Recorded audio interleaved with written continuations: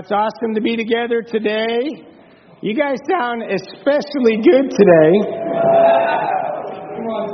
And that's good because I think I sound especially hoarse today.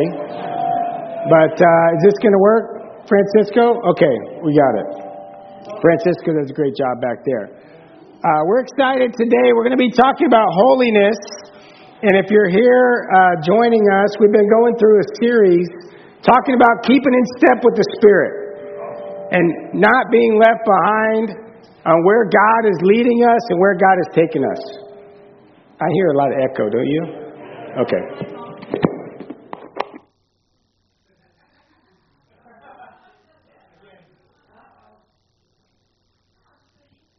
Okay, here we go.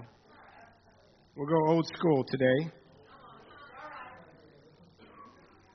Bear with me.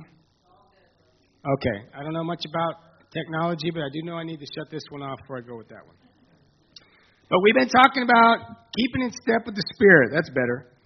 And we've talked about all different kinds of topics as we got in the year started. This is 8 weeks into the year. Hopefully you've started spiritually. We've talked about putting God first. We've talked about digging into the Word and prayer. We've talked about faith and perseverance and giving and evangelism and discipling. And today we're going to talk about holiness.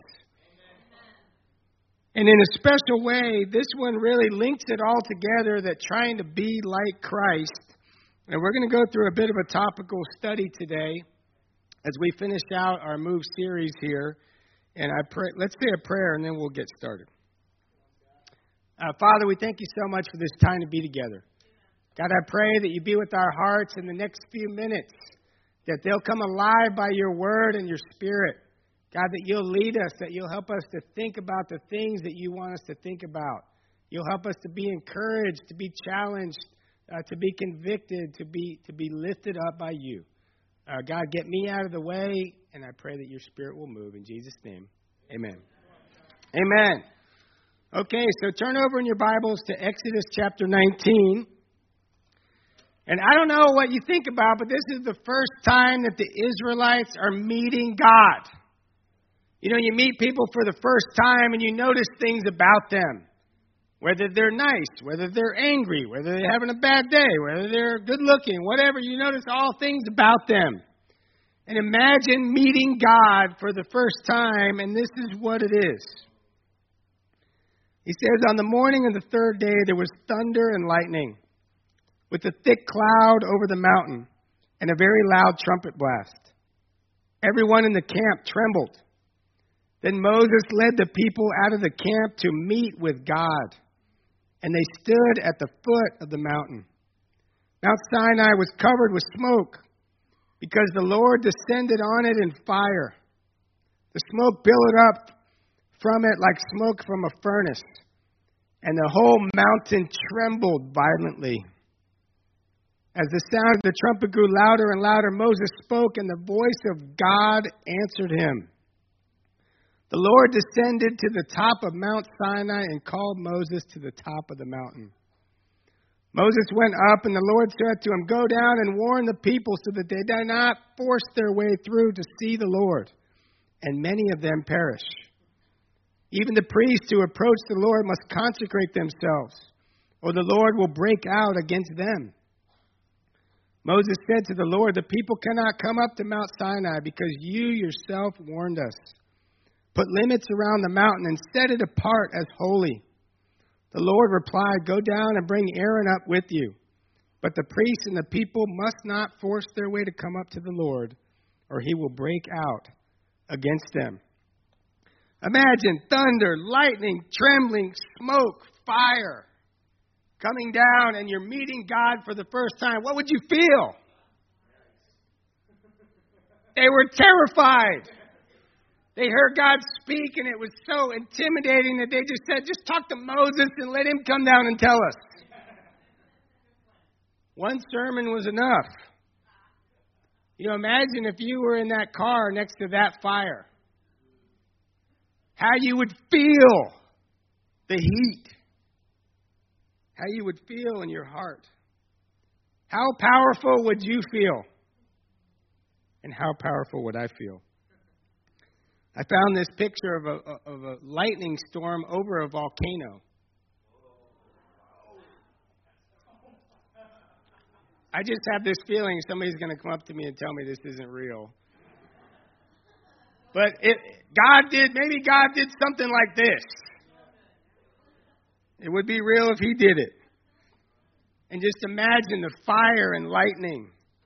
I'm almost gotten struck by lightning one time. It was within a few feet, and I dove and hit the ground, and I was laying down like spread eagle in the rain. And I was repenting of every sin I could think of. I don't think I had my quiet time yet, and I was just like, God, I'm sorry, I'm going to get to it. But man, that it stops your heart. That was the God that they were introduced to. That's my first point. There is a God, and I am not him. From their first meeting with God, they realized that God is over there, and I'm over here. That he is big and powerful and awesome, and he created everything, and I am here. And I am trembling. And I don't know what my capabilities are, but I know that they're a lot less than his. Or if you're a little older, maybe you could have it translated this way. From Rudy, with the sage man teacher that says, son, in 35 years of religious studies, I've come up with only two incontrovertible facts. There is a God, and I am not him. You know, sometimes we want to be God. We want to direct things. We feel like we're in charge.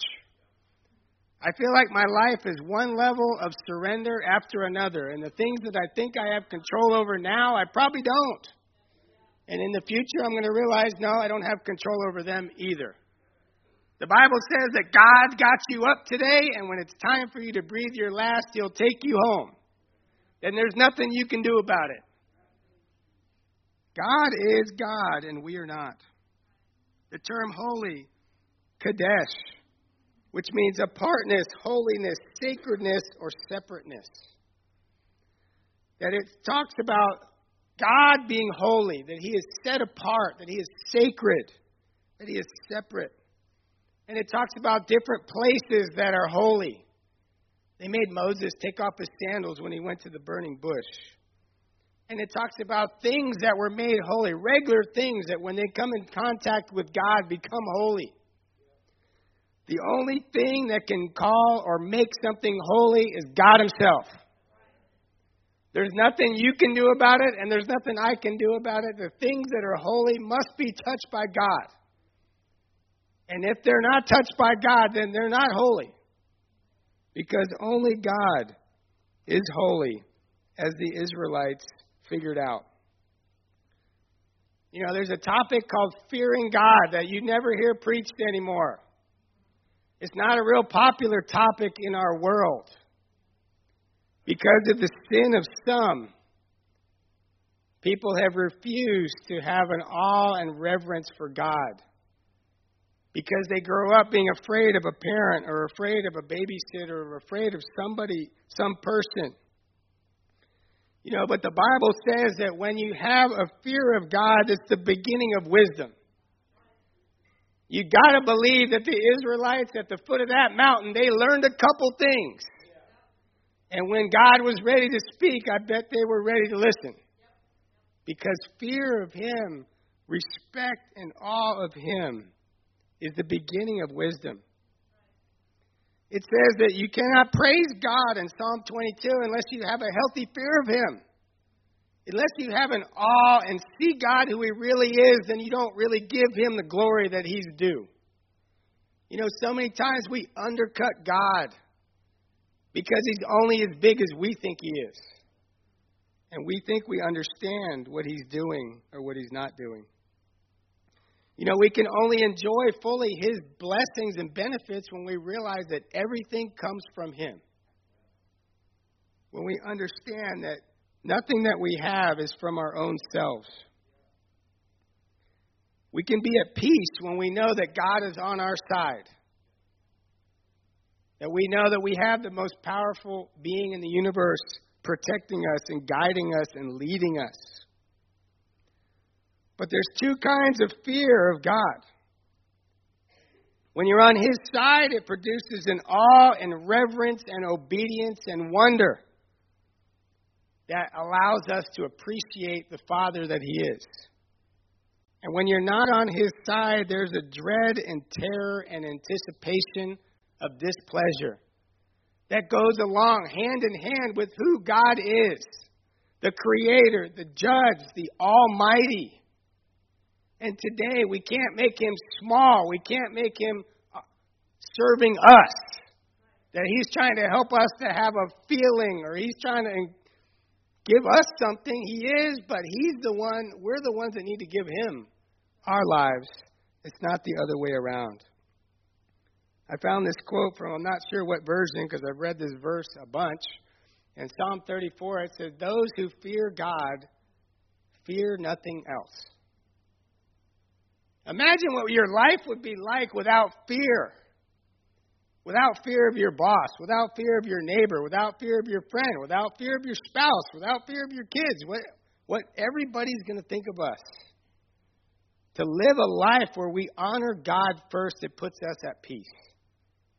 Because truth be told, when we fear Him, we don't care what other people think about us. Because He's our Father. He's the one that I want to answer to. And yet, it's so good to be reminded. Because I can live by fear. I can have fear for my kids. I can have fear for my wife. We went off-roading yesterday, and man, I said a few extra prayers, looking over the side of the cliff and just hoping that my son wasn't going to go right. But there's a lot to be afraid of, but not when God's on our side. I found this scripture. The Lord delights in those who fear Him, who put their hope in His unfailing love. That when we really understand God, that it's not, we're not afraid to trust His love and His guidance in our lives. That we realize He has got me just where He wants me to be, that He's leading me, that He's opening doors for me, that He's waiting for me to step towards Him, to catch me in His arms. The unfailing love that we're looking for, sometimes we don't realize where it is, but it's with God. And I pray that today that you see that in a special way. You know, I just went through Exodus in a short way. And just imagine the awe that they would have had of God. With Moses at the burning bush just talking to him. And God telling him to take off his shoes. When He gave him the command to keep a Sabbath and make it holy, a day set aside for the Lord. That you're going to honor me and you're going to trust me because you're not going to make money these days. You're going to trust that I'm going to take care of you. In chapter 29, the priest had a special calling of awe of God. When they were called to put their hands on top of a bull and actually sacrifice them while they were touching their heads so they could feel the pain of sin. And you hear that today and you go, man, that's disgusting. Yes, it is. But that's what God wanted us to see, that sin causes death. And for Him to feel the personal responsibility for sin. What a disturbing, I'm sure that was something that you would never forget. You know, and then in chapter 32, Moses gets angry and hits the rock and the water comes out and everybody's drinking. And God reminds him, He said, because you didn't honor me as holy, you won't go into the promised land. And I can look at that and I say, well, that's kind of weird. I mean, what's the difference if you speak to the rock or if you hit the rock? If you're in a good mood or if you're angry, you're still getting water for everybody. But God was very concerned about obedience to His word. It wasn't something that He was willing to deviate for, even for Moses. What makes me think that He's going to deviate for me? That His word is eternal. We got to deviate to His word. We got to follow it to the T. Because that's His eternal words, His eternal direction for our lives. You know, the final thing I found, there's a lot, but was just the care and concern that he went through to build this tabernacle where God was going to live. Have you ever read Exodus and you just kind of read it and you go, man, that's a lot of directions. That's a lot of things to remember. And I've actually sat down and tried to draw it out, and I've had to read it 3 or 4 times going, what does this look like? And trying to get it exactly right. And it's amazing how much detail God put into the temple. And then this thing on the bottom it's a crown that the priest would wear once a year when they went into on the Day of Atonement. And in Hebrew it says, holy to the Lord. And he said, if you don't go in with that, then you're going to die when you come in. And so you can imagine going in for the very first time with this on and just hoping that it works. I mean, your life is literally about to end. And God was serious about being holy, being set apart for Him. That only with that seal from Him can we get in to be with Him. That was from the beginning of time until now. But I know what some of you are thinking. Exodus was a long time ago. Right? That's ancient history. That's the old covenant. We're not back there. That doesn't apply to me. Well, why do you think Jesus did all the miracles that He did? So that people would be in awe of Him. They would have a respect and an honor and a fear of Him. When He fed the 3,000. When He walked on the water. When He drove out the demons into the pigs. When He rose the dead.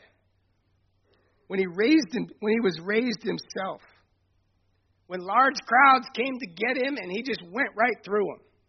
Just moved them out of the way. And the night before He was crucified, the guards came to get Him and He said His name, Jesus, and they fell down at His feet. People were in awe of Jesus. And maybe sometimes you need to go back and read the Gospels again and say, it's the same. He's pretty serious about His words. He doesn't change them. He says what He means, and He means what He says. And there's an awe and a respect that I pray that you have that same conviction. That there is a God, and He's not you. And He's not me. So I need to find out what He wants from my life.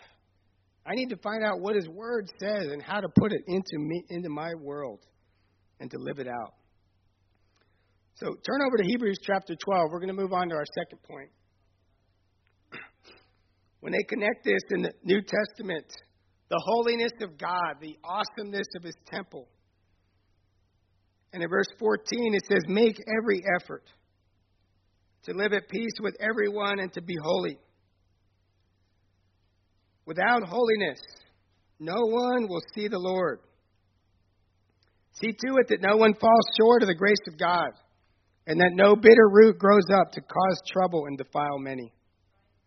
See to it that no one is sexually immoral or godless like Esau, who for a single meal sold his inheritance rights as the oldest son.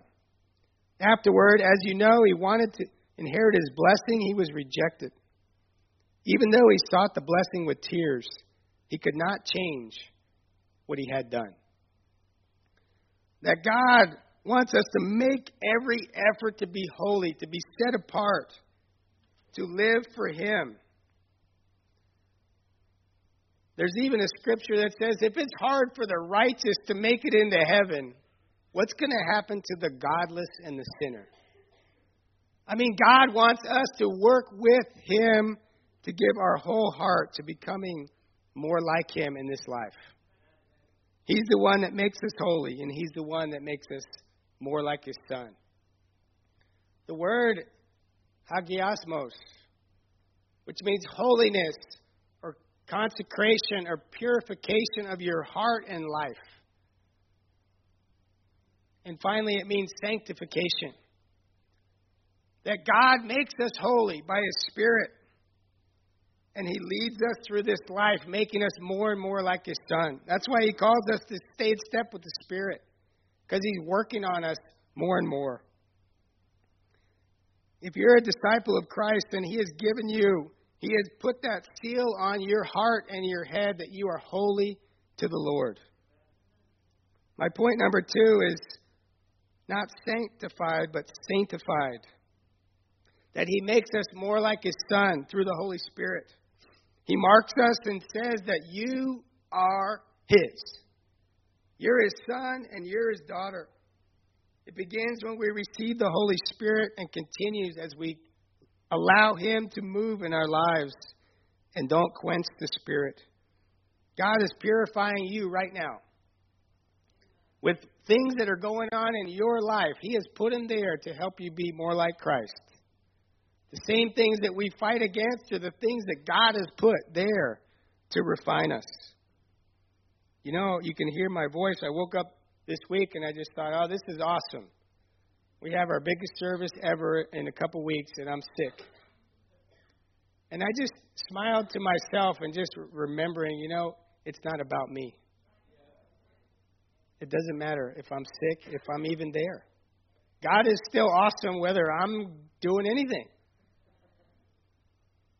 And I thought to myself that it was just His little reminder that if I take away just a little thing of your health, you're nothing. And it gets me every time. And I realize my life is in His hands. I can't do it myself. Sometimes I feel like I'm doing really good and He could take away one thing and I'm not doing so good.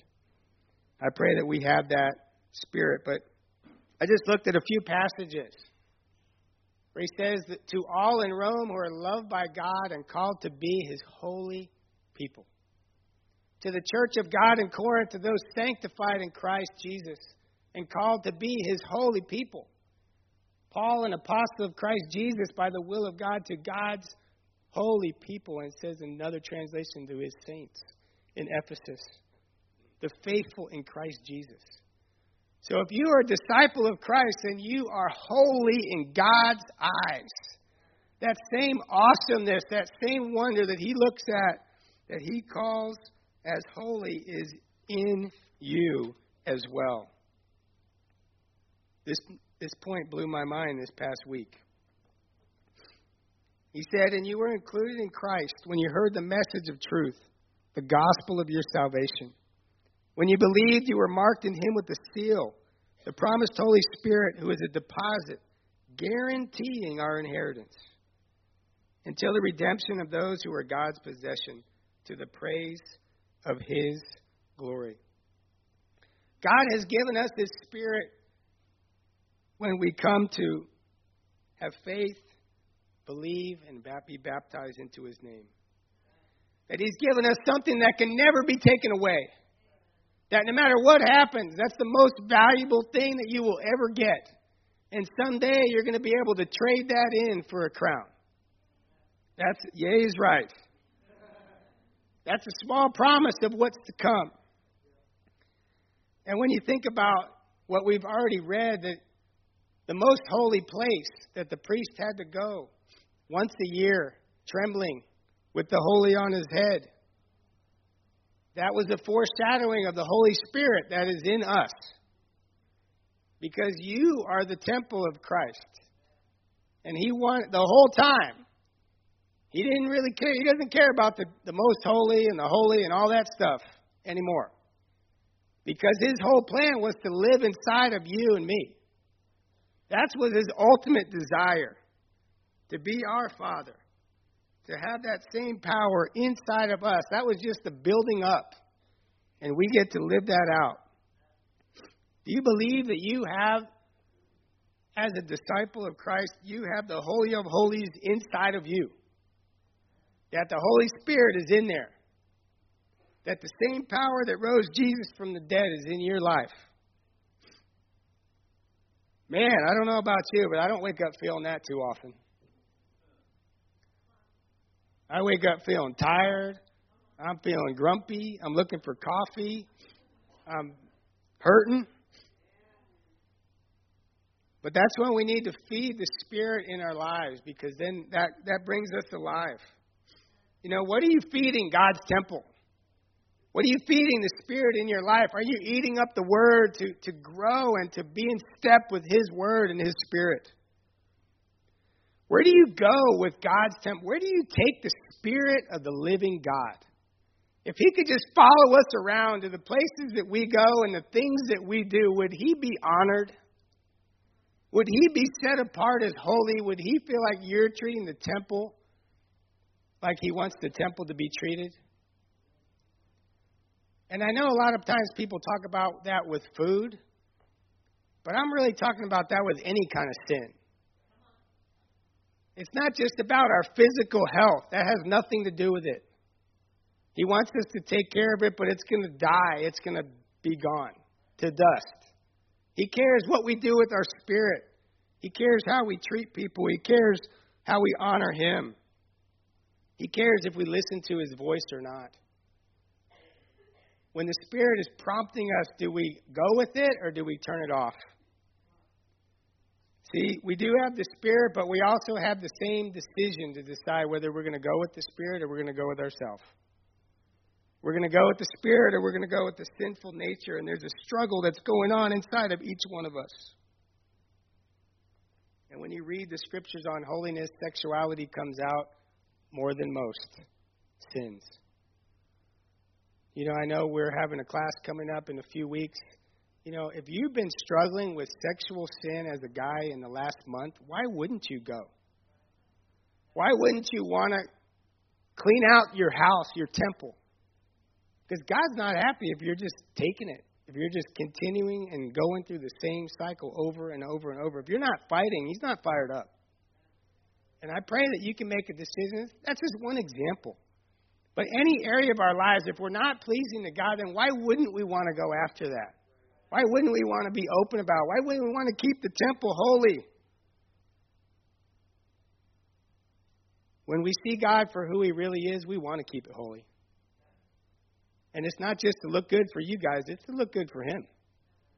It's because I want to present myself holy to him because he's the one that matters. He says, guard the good deposit that was entrusted to you. Guard it with the help of the Holy Spirit that lives in us. That we're not doing this alone. It's not about, hey, I just got to try harder and do it all myself. That's kind of why we had to get forgiven in the first place. But the Holy Spirit helps us as we live by his Spirit, as we follow his plan. He enables us to grow more and more like his Son. Like I said, the same power that raised Christ is living in you. And if you don't feel like you can change, then you're calling God a liar. Then he wants to build your faith, to be able to see that, yes, I can change. It's not just for someone else. This is for me. And it might take a day, it might take a month, it might take the rest of my life, but I'm going to go for it. Because God promises that we will change. Thank you so much for Gonzalo and just how he shared. Part of the battle is getting real with your life. I bet you never heard that at church before. I know I haven't. That's real. That's where God is. He's just unleashing God's power because he's getting all the fear out of his heart and he doesn't care what you think about him. And God's like, amen, I can use that.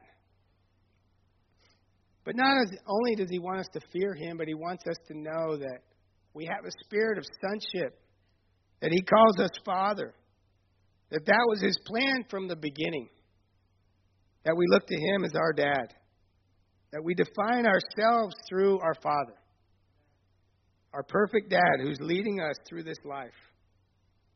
But how does God lead us? How does God train us? How does he make us more like his Son, more set apart, more holy? Anyone? Through suffering, through hardship, through challenges, through being stretched, through being pushed, through things that we didn't want, things that we didn't ask for, things that we can't control.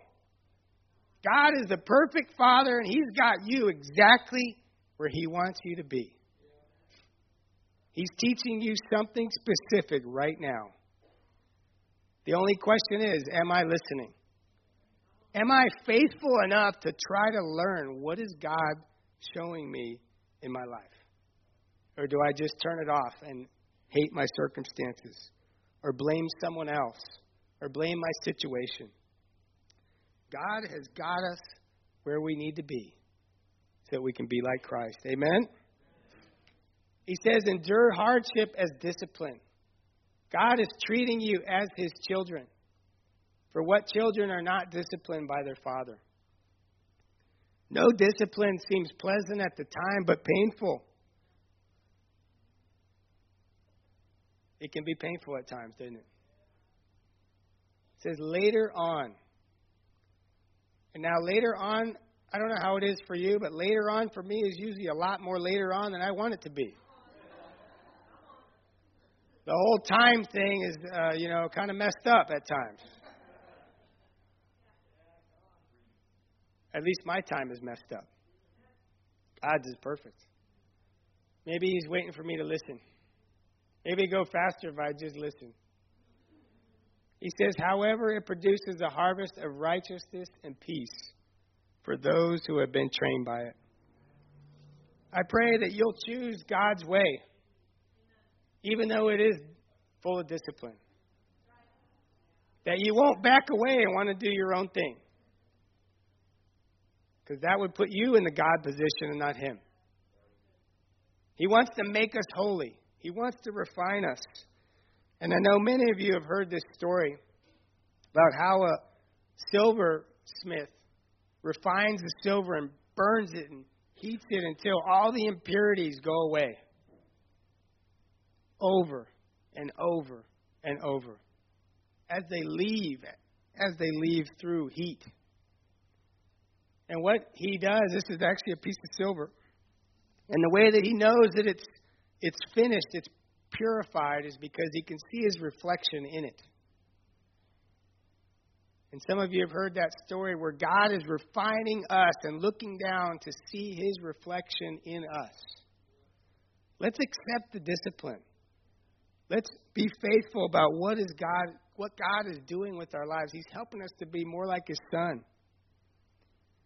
You don't have to turn there, but in Hebrews 5, it talks about how God treated his own son in the same way that he treats us. He says, during the days of Jesus' life on earth, he offered up prayers and petitions with fervent cries and tears to the one who could save him from death. And he was heard because of his reverent submission. Even though he was a son, he learned obedience from what he suffered. And once made perfect, he became the source of eternal salvation for all who obey him. And I pray that today that you will have a greater awe of the holiness of God. And that we will all commit ourselves to a path of holiness. To seeing God work in our lives. Imagine the amazing things that he's going to do. Thank you so much.